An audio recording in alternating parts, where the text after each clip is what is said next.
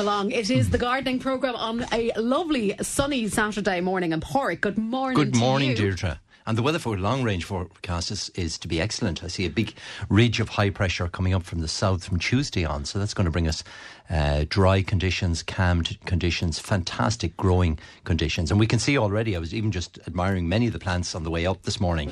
Plants like the forest flame beginning to break bud, lots of the cherries in flower, lots of new growth. Particularly after the week we've had, where you get those kind of showers and typical spring weather, showers and then the bit of heat together really brings plants on. I've noticed a preponderance of dandelions in the lawn. They're beginning to flower. The bees will be visiting the flowers now. So and that's it. That's a real sign of spring. And this week in particular, we're going to see very, very strong growth. So one of the things I would advocate to people, and we did mention it last week, is to start feeding plants. It seems a simple thing, but when you get the heavy showers, where you don't get prolonged rain that's going to wash the fertiliser out of the soil, if you get, a quick burst of showers, that washes fertiliser in very well. And if you listeners can get that on over the weekend. So in terms of roses, they should be fed now this time of year.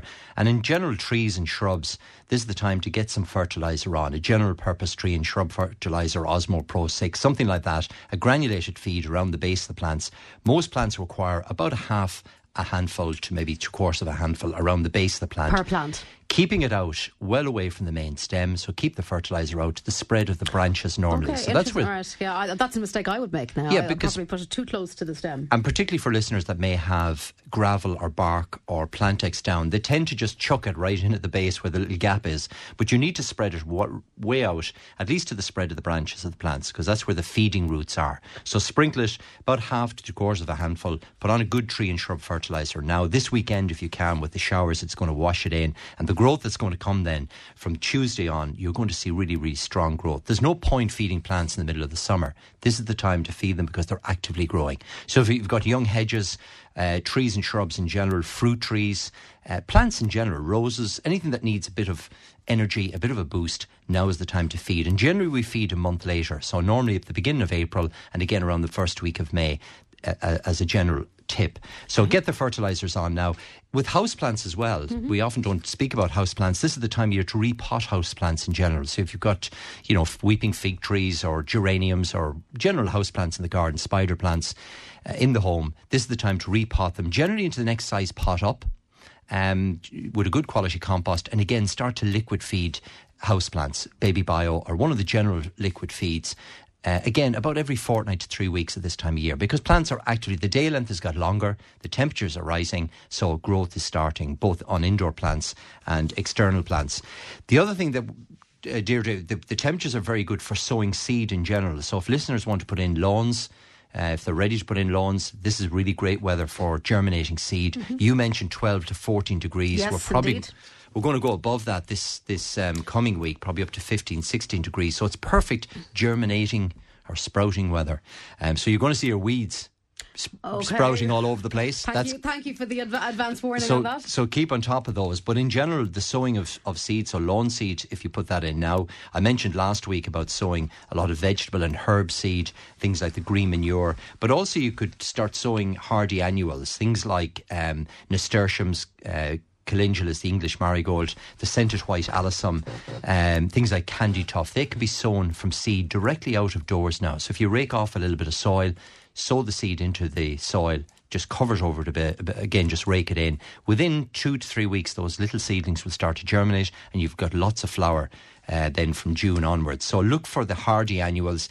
The word hardy annual means you can literally sow it out of doors, irrespective of the weather we're going to get. It's going to be tough and hardy. So lots of those seed can be actually germinated out of doors now, but also vegetable, herb seed and lawn seed. So seed in general, this is the time of year to start sowing it. You can still sow half hardy or the more tender plants indoors on windowsills if you wish. Cottage garden plants, again, it's really great weather for planting. So the soil is good and moist without it being too wet. And again, we're going to get significant growth. So things like the hemerocallis, which is the lovely daylily, produces these trumpet-shaped flowers from May right through to the end of the summer. Plants like the Shasta daisy, you know, that big white daisy, you often see it around Achill, Mulranny. Yes. A really simple plant to grow. It's perennial, which means it comes back year after year. Terrific for filling up borders and beds. Very tough and hardy, and a great cut flower. And it's one of these plants, the Shasta daisy, that flowers for literally months and months and months. It just doesn't seem to go out of flower. So plant it now. There are varieties like Alaska and Snowcap, which are, I suppose, describe the plant really well because it's got that beautiful white flower, large daisy-like white flowers from the middle of the summer right through till early autumn. So that's the Shasta daisy, or it's a cottage garden plant. Things like asters, lupins, aquilegia, which is just coming into flower at the moment. That's Granny's bonnet. It's got a small drooping flower, real old cottage garden plant. Grows in height, depending on the varieties, but generally about 18 inches. And these nodding flowers, which are lovely in early spring. So look for those kind of cottage garden plants. Most of them, all of them really, are perennial. They come back year after year. Simple plants like lupins and delphiniums, foxgloves. They, if planted now, will flower this summer for you, and then they come back every year. And the last area to focus on would be things like the planting of hedges. Yep. In particular, we get lots of calls from customers over the last number of weeks just wondering about putting in hedges. Is this still the time? It is. You can put them in now. The soil conditions are ideal for planting. But be careful what you choose, because obviously you want to select the plant to suit the environment in terms of exposure first and foremost. If you've got an open, windy site, make sure you put in a plant that's going to tolerate that. So something like the Silver Edge. But also think long term with hedges, that there's a lot of maintenance, particularly to the more vigorous varieties. Yeah. So things like Lelandii or the common laurel can be quite vigorous and grow quite a lot per year. And that's fine if you want a big, tall, solid hedge, you know. That you want quickly, but you have to think about who's going to come and who's going to do the cutting and the trimming. And correct. How is that all going to work? And not just think about the aesthetics of it, but the practicalities as well. Yeah, and people tend to be, you know, we generally get customers, I want something quick, something fast, I want it tomorrow type of thing, rather than thinking long term, because some of the more vigorous plants will certainly give you a hedge in the short term, but they remain very vigorous. And we're seeing many listeners taking out the more vigorous conifers like the Lelandii, which were very in vogue, I suppose, 20 years ago because of their speed and how quickly they covered. But they have become, I suppose, problematic in terms of trying to maintain them. They're almost unwieldy if they're not maintained. If they're not maintained on a very regular basis. Issue, So I suppose the advice is, if you are thinking about putting in screening or hedging, put a bit of thought into and get some advice in terms of the plant you choose, and think about long term. Even though you might have to wait an extra 2 or 3 years for a plant to attain the height you want, it's better in the long term to put, if you want a hedge 5 or 6 feet, well, put something that's slow growing, like Etna or Silver Edge, or one of those slower growing hedges that are easier to maintain.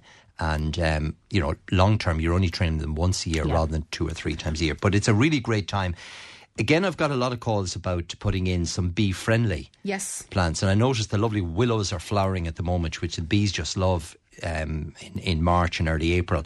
But if you want to put in a kind of a mixed hedge, particularly that's bee-friendly and that's going to attract a lot of the pollinators into the garden, this is a good time to plant plants like willow, plants like the red-flowering ribes, fuchsia, which flowers the whole summer long and bees just love. Viburnums, there's a lovely Viburnum tinus that flowers actually through the winter. It's actually still in flower and will flower for another month now. So it's flowering since last September, flowers all through the winter and right up to early spring. It makes a great hedging plant. Forsythia, which is in flower, the lovely yellow. Cotoneasters, Viburnums. There's a whole range of bee-friendly plants that you can make a nice hedgerow from as well. So a really good time to plant in general, be it common trees or shrubs or cottage garden plants, seeds. This is the time of year. There's lots of growth happening. So feed your plants.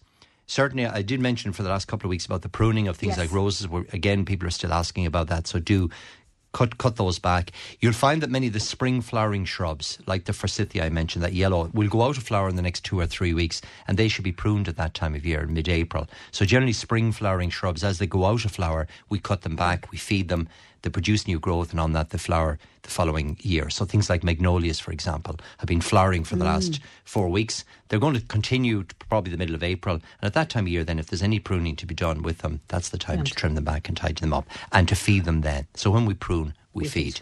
Daffodils, again, will be going out of flower soon. So again, it's a great time to move them.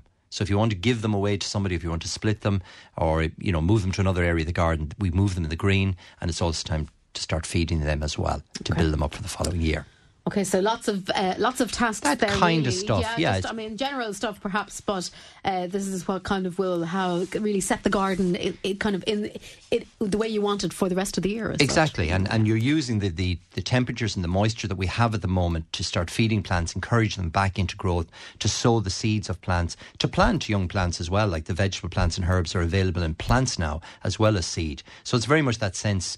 Early April is that time of year of replanting, feeding plants, sowing of seed, sowing of plants in general. Because remember, if you put in a tree or a shrub now, or put in a hedging plant now, it's got the next 6 months of growth to establish itself before we get into the winter again. So rather than planting maybe in October, November, when there's very little growth happening, if you plant now, you've got the whole season. You're not wasting the year. So put a tree or shrub in now. It's going to continue to grow right through till next October and settle in before the winter. Itself. Exactly. Yeah. Exactly. Loads and loads of questions. Big mix too there, Pádraig. Right, we're going to start literally at the top. What is the name of the weed killer for ivy, please? For controlling ivy, use SBK. It's a brushwood killer. You apply it at this time of year. It's a good time actually to put it on. So just simply mix it in water, a little bit of washing up liquid into the mix, and then spray it onto the ivy. Just make sure the SBK doesn't get onto any other beneficial plants around it. So just apply it directly onto the ivy. Everything. It will. Yeah. So, it kills everything but grass, funny enough. Okay. So for ivy, literally just make up the SBK treatment in a spray or watering can and just put it onto the ivy, and that's it. Now, Lelandii trees that were cut back to stump, no visible branches. So listeners wondering, will they grow back? No. Will they not? No. Oh, right. I thought seem surprised. I thought you couldn't kill Lelandii, to be No, honest. you can. You can. can. I mean, they're I thought they were as hardy as anything. No, well, they are. I mean, they're so easy to grow and they grow so vigorously. But this is atypically what we were talking about. That I suppose we're wondering here: do we dig them up and plant back or something else? Or if you prune Lelandii back, or you cut them, this sounds like more of the word sawed back to stump level. Then they haven't the ability to rejuvenate, to reshoot. Certain plants have, like fuchsia, you can cut it within an inch of its life and it regrows again, or hypericum. There are certain plants that can certainly be cut back, but Lelandii are one of these plants that you don't cut back into we cut back into the green wood. Once you go further back into old wood and certainly into a stump wood, it doesn't reshoot. Okay. So you'll just find the stumps will stay there, the roots will die over time, and it's not going to regenerate itself again. Okay. So conifers in general are not good at resprouting from the base. For example, remember many of the hedges were things like Escalonia were killed back with the heavy frost. But people that waited, some of them reshooted again. Back, I have seen them come back. But so certain plants, and fuchsia did exactly the same. It was killed right to soil level but reshot up again from the base. Bay laurel was the same. It died right back but came again. So certain plants have that ability to reshoot. Eucalyptus, it's grown in Australia, and in the bushfires it's burnt literally to soil level, even mature trees. But eucalyptus is one of these unusual plants that shoots right from the base again.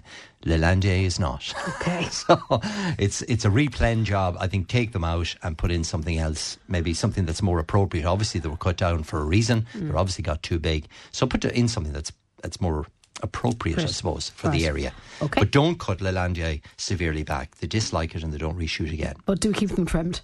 Keep them trimmed, absolutely. Yeah. Oh, yeah, keep them trimmed on a regular basis, twice a year. Now, what is the name of the unusual Brussels sprout that you talked about last week? I tried my local garden centre. They've never heard of it. Is it seeds or plants? Do you remember? Petit posy. Petit posy, yeah. So we were talking about this. It's a Brussels sprout. It grows like, it's actually a cross between, I suppose, a kale and a Brussels sprout. So the little buttons don't form into hard, round, it's Brussels sprout, atypical Brussels sprouts. They're looser like kale, they taste like spring cabbage. So they're available both in plants and in seed, and you can sow both of them at this time of year. So maybe plant a little bit of both. The plants will start to produce the small buttons round July, August. You can start to harvest them. Very, very easy to cook. You can steam them or stir fry them. Yeah. And it's kind of like a small loose cabbage that's produced. And the taste of spring cabbage rather than the very strong taste of Brussels sprout. Yeah. Okay, so Petit posy. Petit posy. You get in the Sutton's range and you'll also get plants available. And I would sow a little bit of both now this time of year. Okay. You won't need many plants because you get quite a lot. Even from a singular plant, you get quite a lot of pickings. Okay. So if you plant maybe 8 to 10 plants, that will do the average household. Are they one of those that kind of come again? No, once it's grown, it's it, is it? Once it's grown, you continue to pick the like Brussels sprout, they'll ripen up along the stem.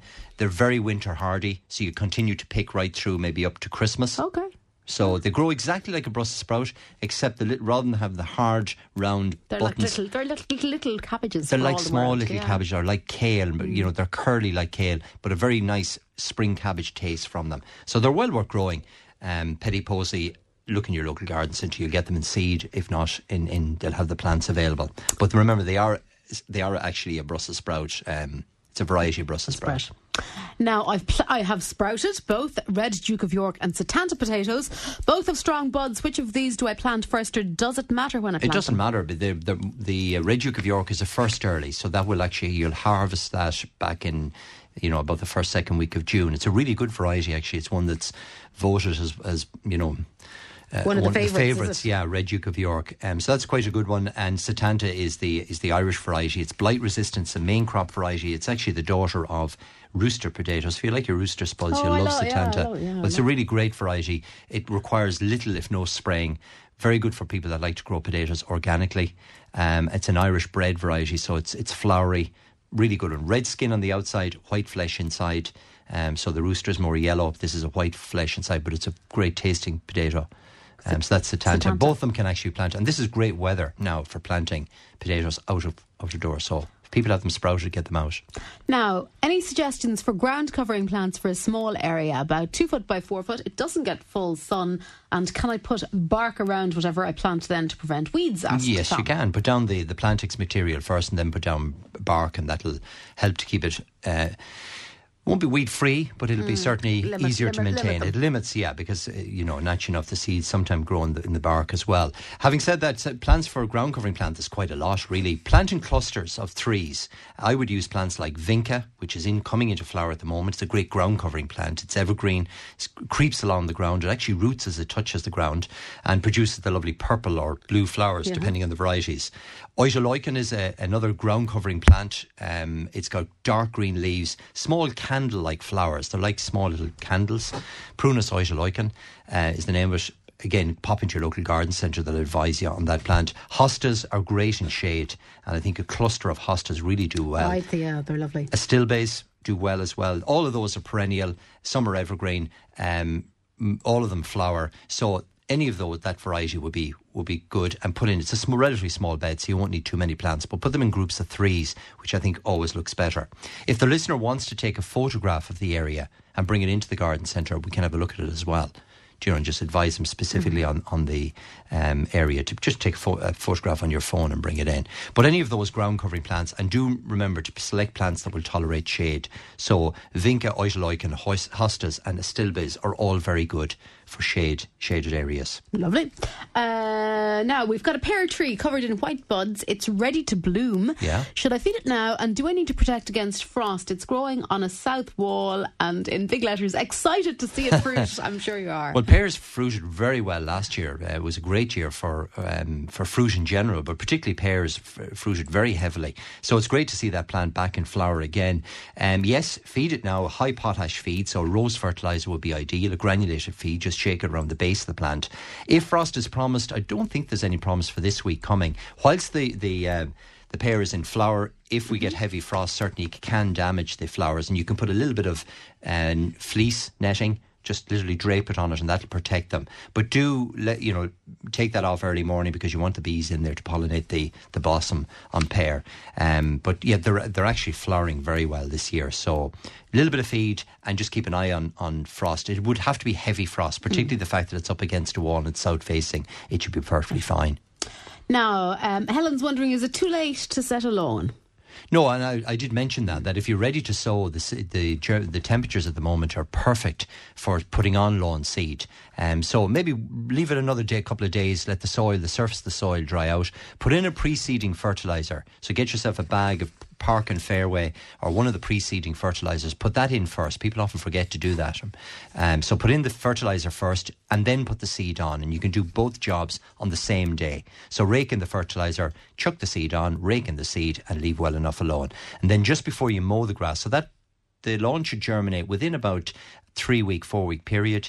So about the end of May, the first week of June, you'll give the lawn its first cutting. Roll it beforehand. Just roll the lawn beforehand and then cut and take the first cutting off. And that lawn will be in great condition by the middle of the summer. Now, for the day that's in it, Pork, is there such a plant as mother-in-law's tongue, or are they pulling my leg on April Fool's Day? April Fool's Day. No, they're not. No, they're not. There is a plant. It's a plant... we often call it the snake bark plant as well, because it feels like the skin of a snake, and it's got a very similar colour. Sansevieria, or mother-in-law's tongue, it has sword-like leaves, very strap-like leaves, erect leaves that grow out of the pot. Some are variegated, so they're green and yellow. Very, very easy plant. It's actually a great plant to grow where you've got poor light or shade, say in an office environment, and it's a very, very easy plant to grow because it requires neglect. So very little watering and very little feeding. You repot it every 3 to 4 years. So it's one of those no nonsense, easy to grow. You actually kill them with kindness. Right. It's a really simple plant to grow, available in most garden centres or florists will have it. And so it's an actual plant, the mother-in-law's tongue. Not April Fool's at all. No, it's not. No. Now, could you advise Pork, somebody's wondering, should they trim the lawn before applying the Zero Lawn Moss Spray, or should they put it on first? They haven't cut the lawn this season. Right, well, get out and trim the grass. This weekend, hopefully. Tomorrow's promised a lovely day. So get out tomorrow, mow the grass back, put on the grass box, take off the first cutting, and then put the Zero on. You can actually put the Zero on the same day, but trim the lawn first of all, put on the Zero. The Zero will work and kill the moss within 2 days, and then follow up with a feed. So give the lawn a feed during the middle of the week, and that'll see it in great condition. Now, a listener really struggles with clubroot on their cabbage and turnip plants each year, so they're wondering, can they treat the soil, or what should they do? Well, clubroot is, first of all, it affects all brassicas, so anything in the brassica family, things like radishes, cauliflower, Brussels sprouts, even wallflowers are affected with clubroot. It's often called finger and toe as well, because what it effectively does to the roots is it causes them to swell, to get these big galls or swelling on the roots, and the plant becomes stunted. So the cabbages are growing fine for a couple of weeks, and next thing they start to slow down, and when you lift the actual roots, they're all distorted. So that's the way it gets its name, finger and toe, or clubroot, because it has these kind of club-like nodules on the root. It's a disease that's spread by moisture in the soil, so generally when you have it, it tends to live in the soil for quite a number of years.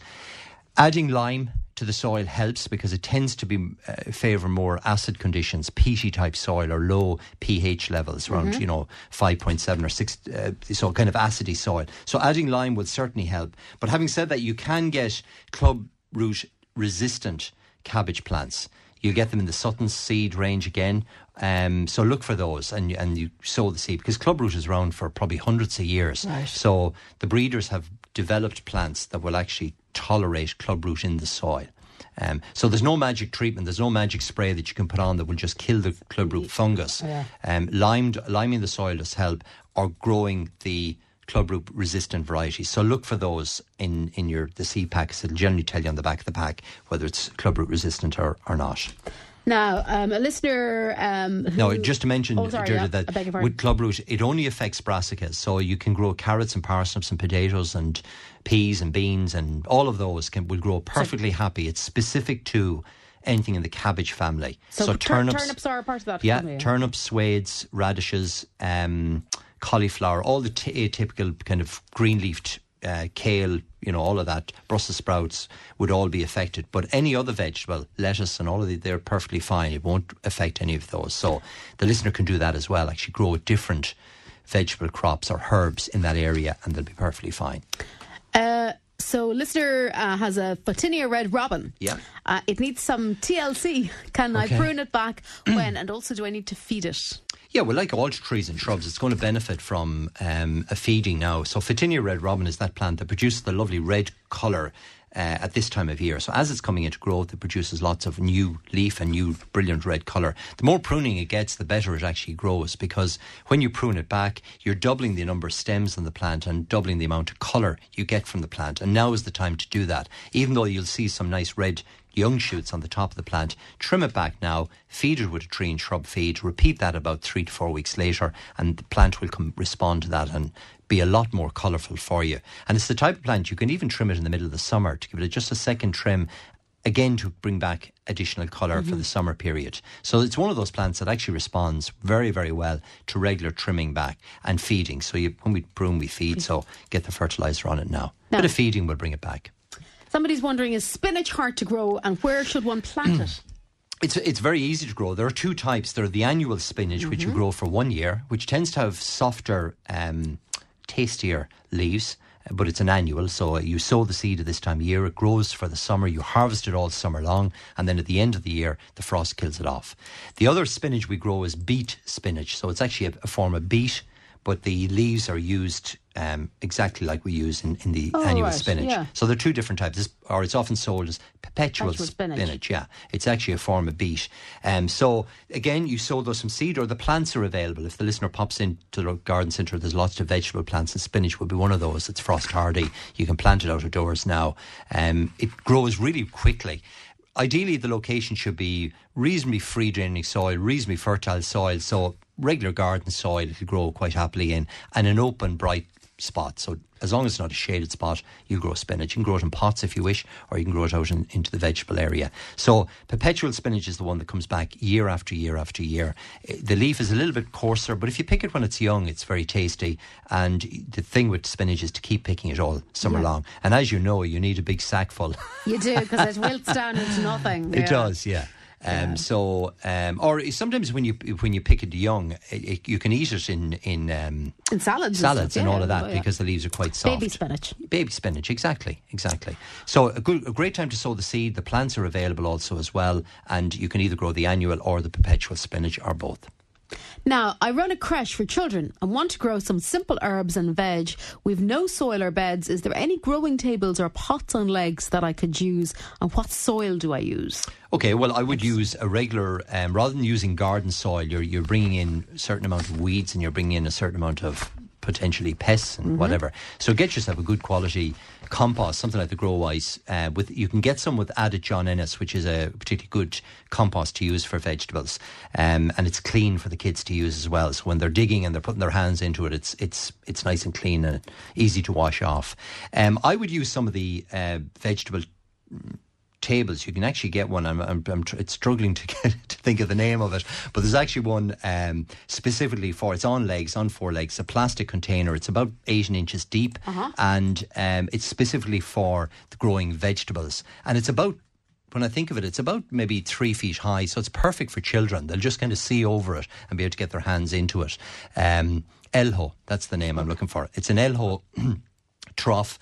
It's roughly about maybe 3 feet long by about 18 inches deep, wide, and about 18 inches deep. So it'll be perfect for growing all vegetables, even carrots and parsnips. There's enough depth in it to grow them. You could even grow some potatoes in it if you wanted it. It has enough volume to grow potatoes. Perfect for herbs, and perfect for all the salad crops, even strawberries.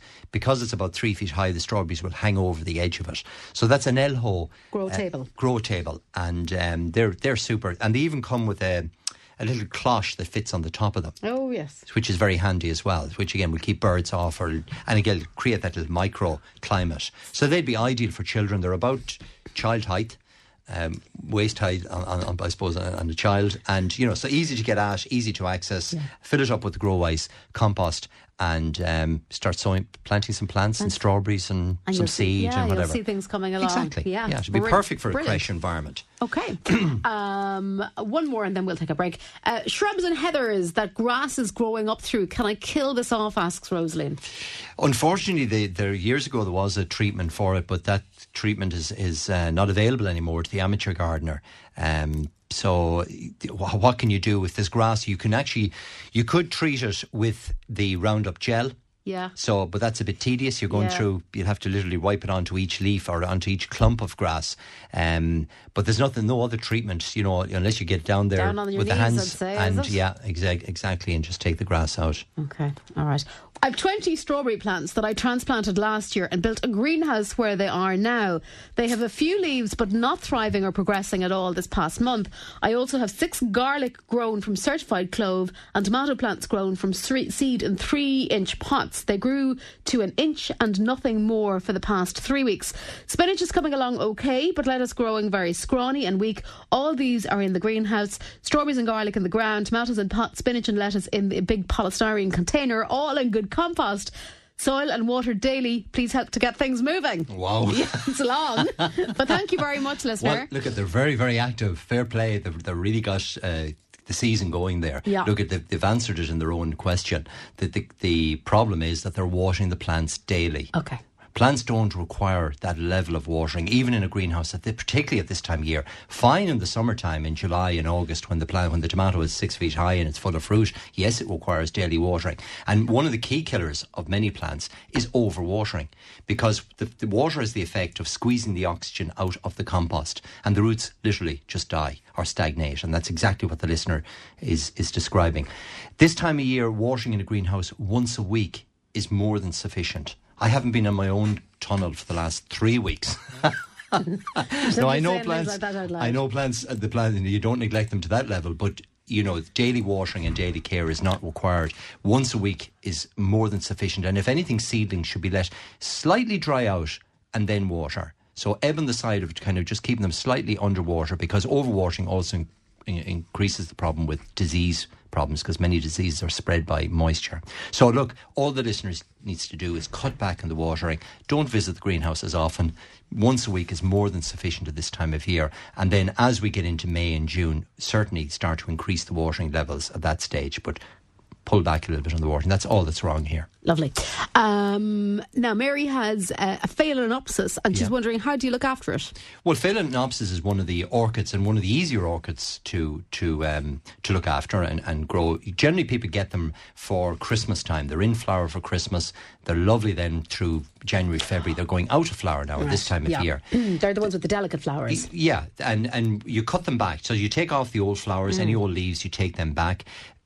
Orchids are epiphytes, which means they grow on the branches of trees. They grow in moss and lichen. They dislike our regular compost that we use for normal houseplants. So you need to get a specific orchid compost, repot into a bigger pot, get some orchid feed the plant about once a month, and just nurture it on over the summer period, and it'll come back into flower next autumn, Christmas, and it'll be fantastic again. It's a relatively easy orchid to look after, but you do need to repot it, and you need to start feeding it now, this time of year. Now, we've got a couple of questions in relation to, I suppose, shrubs for different soil types, two very different environments here. So Koch is looking for shrubs or low trees for very heavy soil in winter, and then which dries out hard in summer. And we've got another listener looking for shrubs suitable for bog soil. Okay, so for bog soil, you've got the unique situation there where it's very low in lime, and there are plants that absolutely love that, like our rhododendrons, our azaleas, our magnolias, our camellias. All of those plants that dislike traditional lime in the soil, you can grow them. Crinodendron, the Chinese lantern. So there's a whole range of plants that suit a boggy natured or a peaty natured soil. Do remember that bog by its nature is low in nutrition. So when you're planting the plants, you need to add plenty of feed. Ideally some organic matter, some garden compost, some farmer manure. That type of material is ideal for bogland, because it adds nutrition and it's all so acidic in its nature. So the plants that you put in there absolutely love it. So the feeding of the plants will be very important, and also then to go maybe for a selection of plants that we can't traditionally grow in most gardens. So things like our rhododendron and azaleas, they require that lime-free soil. Fuchsia will do very well in it. Hydrangea should do very well if they're fed. So there's quite a range of plants that will suit the acidic soil. Going back to the heavy soil, the wet soil, my advice really, you're very, very limited. There are a few plants like alder, like cornus, the dogwoods, that would tolerate the very wet conditions in the winter in the heavy soil. Ideally, if you can improve the soil, would be my advice for the first listener. So digging out that area and bringing in some topsoil to improve the nature of the soil, because you're limiting yourself to such a small range of plants that it's better to try and improve the soil, even if it's just a trench of soil or a large pocket of soil, and then put in, you open up a wider range of plants that you can grow. So my advice really for the first listener is to improve the soil, spend a bit of time improving the soil, digging out some of that old soil, putting it somewhere else, bringing in some topsoil, put some compost through that, and then you've got a broader and wider range of plants. Again, if the listener wants to take a photograph, maybe the area, pop it in, come in to us with it, we'll give them more specific advice on it. Great. You know, things like exposure has to be taken into account as well. If it's a windy site, if it's an elevated site, if it's a seaside, obviously that can limit, or it certainly changes the selection of plants that you're going to pick. Okay. So you could have a boggy natured soil down in Achill.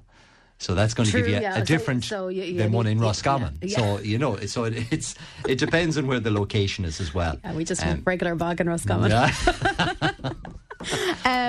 I just noticed actually the question we had there in relation to the greenhouse and the overwatering, I think comes from a listener in Oxford. So there excellent. you go. Good morning Great. to you. Hopefully that things improve there for you. Now, elsewhere, we have somebody wondering how you get rid of black mould from a south-facing gable. The house is 5 years and it's not painted yet. Yeah, and very common. You'll see the black mould and you'll also see that red. You know, the red mould, red lichen. They're lichens that grow on the surface of the and particularly on north-facing, west-facing, walls. It's very evident. Yes. You can use a treatment. Hygieia do a very good product called Red Mold Remover, but it's specifically for masonry walls where you've got black algae or red algae on it. You mix it in water, you spray it onto the surface, and it cleans off the area within a week or 10 days. Yeah. It'll go. Great, a good time of year to do that. So pop into your local hardware store, garden centre. Hygieia do one, and I'm nearly sure it's green and red mould or something like that on the container, specifically for the purpose anyway, and it will eliminate any of those red staining or black staining on the walls. Yeah, I think you apply it and then you leave it for a week or so, and then it gets power washed off.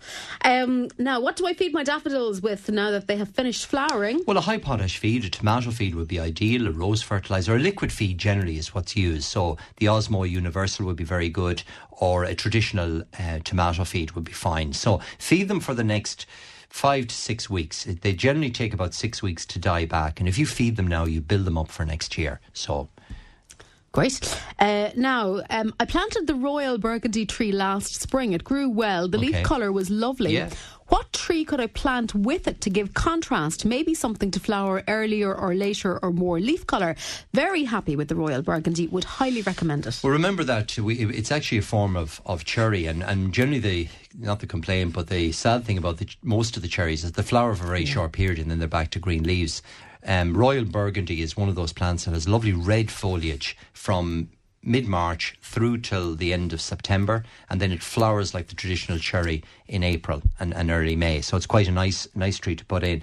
To give it a bit of contrast, I would put something in with a bit of bright colour. If you want something to flower earlier, the magnolias would be lovely. Stellata or Solangiana would be two nice ones.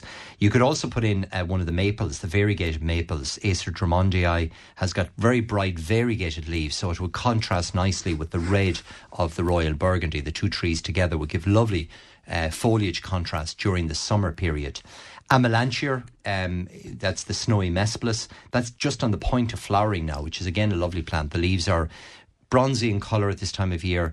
Really bright, snowy Mespelis, as you can imagine. It's got this snow-like flowers on the branches, which is lovely, and it would be a nice contrast to the pink of the Royal Burgundy. But I think for me, I would put in the Acer Drummondii. There would be lovely leaf colour, which you will have from the middle of March, again, to the end of September, contrasting with the red of the Royal Burgundy. So the two trees would work very well together, and they're similar height, similar habit.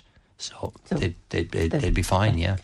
Now, we've got a listener wondering if you could suggest something that would keep in their front porch, which would survive. It gets really hot on a sunny day, and then obviously it's cold in winter. Okay, well, there are a couple of good plants. The mother-in-law's tongue would be brilliant. Okay. She's as hardy as old boots.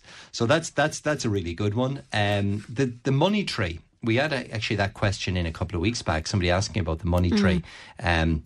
That's a plant called Crassula is the botanical name, but it's a money tree. It's a succulent, and it really does well in conservatories. It takes the full sun, and it makes a lovely kind of bushy sort of a plant that gives year-round colour, really. So I would go for either the mother-in-law's tongue or the money tree is a very good one. There are others then like bougainvilleas if it's got plenty of space. You could put it in a lemon. Or one of the citrus, or a lemon tree, if you like different. Your gin and tauntauns. As it happens, I do. But anyway, fine in the winter. I suppose that would be the concern. No problem whatsoever. The lemon tree would actually, lemons grow out of doors in Italy and in lots of countries, and they get frost. In winter. So, I mean, it's not like the frost is going to be heavy, like you're planting the plant outside. You have the lemon in the conservatory. The cool conditions in the winter will actually suit it because it's dormant, and then it'll tolerate the sort of heat, and you get so some of the citrus, the mandarins, the lemon trees, there's oranges as well available that you could plant. So it really depends on the size of the conservatory. But there are lots of plants that will tolerate. Many of the cacti will do very well in it as well. Now, could you suggest a feed for clematis, please? Again, anything that's flowering. Now, if they're vigorous clematis, I would use a granulated feed. So again, a rose fertiliser would be good, or something like the Osmo Pro 6. If you have a lot of plants to do, that comes in big bags, and it's ideal for flowering plants. So about a handful of that, a handful around each clematis. Again, keeping it out from the wall and keeping it out from the plant at least a foot, sprinkling it around the base of the plant and repeating that in May. Because remember, most clematis grow from nothing, literally ground level, to 6 or 7 feet in the 1 year. So the feeding is important because the more growth you get, the more flowers you're going to get. Sweet pea would be the same. Many of those plants then have to grow from nothing. So the Osmo Pro 6, to shake that round the base with. This sort of weather is ideal. It'll wash in within a couple of days. Now, I've cut a border out of my lawn and want to plant some flowers that come back every year, like the cottage garden plants. Okay. So what can I plant now? Well, the ones I mentioned from the start of the programme, so things like the lupins would be great. That Shasta daisy is fantastic. Hostas, there's, agaranthemums give great colour. The hemerocallis, the daylily that I mentioned. Penstemons, look, there's a whole range. Pop into your local garden centre. This is the time of year for planting cottage garden plants. Most of them will flower this in year one, and they come back year after year. I would advise planting them, though, in groups. So put them in groups of 3s or 5s to get more of a clumped effect than just having them on their own. And you could, through that, sprinkle some David Austin roses, maybe some of the dwarf hydrangeas, just to keep that cottage garden look. So it doesn't have to be herbaceous perennial plants like lupins. It can be a mixture of those and some cottage garden shrubs as well, dwarf fuchsias, that sort of plant that, I suppose, complements the cottage garden look. Now, listener wondering, how does one get rid of Montbretia? The bulbs are spreading and really taking over an area. Yeah, well, it's one of those plants that Montbretia is that orange flowering plant that it's a Crocrosmia that flowers. You'd see it growing wild on ditches and so on, and it does spread by underground stems.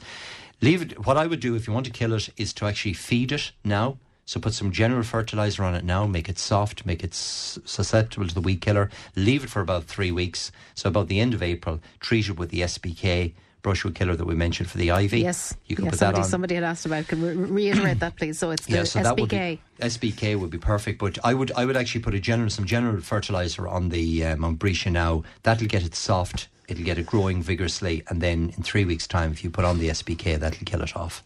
Okay.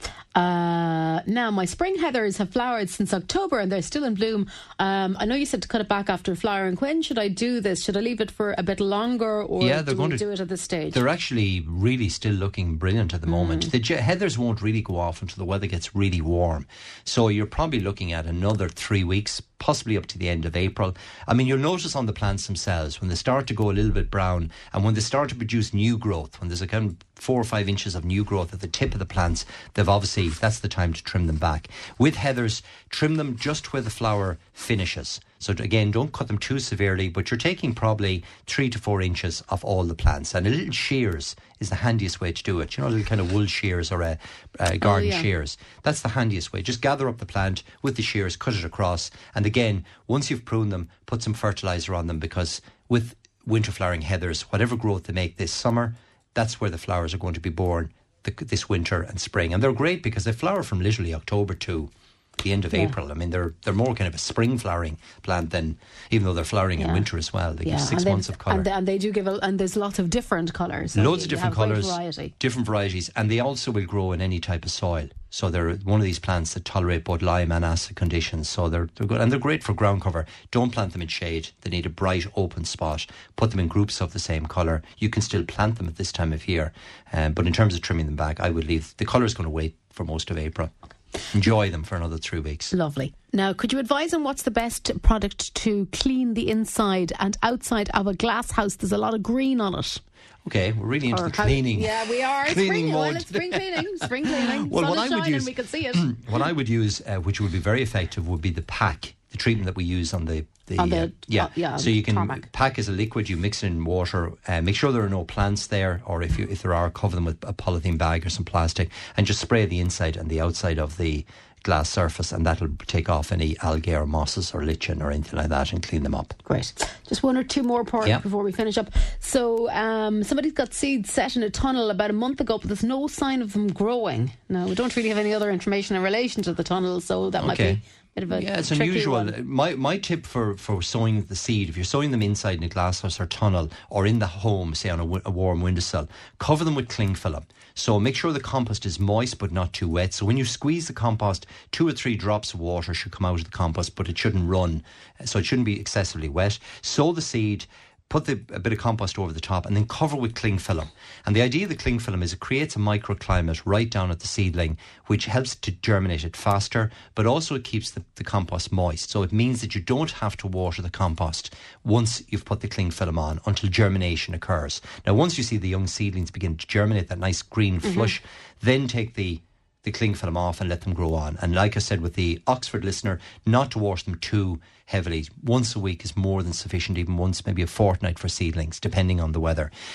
So, it depends really what seed, the listener maybe, gives a shout at the garden centre, and we'll go through it more specifically. But the cling film is a great way to reduce having to water and having to worry about them. They'll just do their own thing. They'll germinate underneath it. The light is getting through. Yeah. The moisture is still contained, and they germinate very rapidly. And it adds to the heat as well a little bit. It does, exactly. You're creating that microclimate. And then once you take the cling film off, you can often water the seedlings by just sitting them in a small, shallow tray of water as well. Let the water soak from the bottom rather than pouring it on top of the leaves. But it's a great time for sowing seeds in general. Okay. Finally, I need to get some screening for privacy, but don't have enough soil space to set a hedge. Can you advise which evergreens would grow in pots to 6 foot or trees? It's not a great idea, to be honest. I mean, look at we have them. We have troughs of laurel and other plants, and they're 5 and 6 feet high. But long term, that's just not going to work. It'll be fine for 6 months or maybe a year. But in the pots, they're going to be contained. Ideally, what I would advise the listeners, if you can, get in a machine and dig a trench in that area. Dig down, get in some topsoil. You need at least 2.5 feet of good quality soil to grow a hedge to 6 feet height. So putting them into troughs and containers is very much a short-term measure. They won't do well. They'll break your heart trying to keep them watered and maintained, and eventually you won't be happy with the result. So it's better to do the soil, prepare the soil properly, and then go ahead and put some in, or else put up something, timber cladding or netting or something else. Okay, an alternative. Yeah. Porrick, thank you very much. Okay, you're more than welcome. Lots for people to be out there.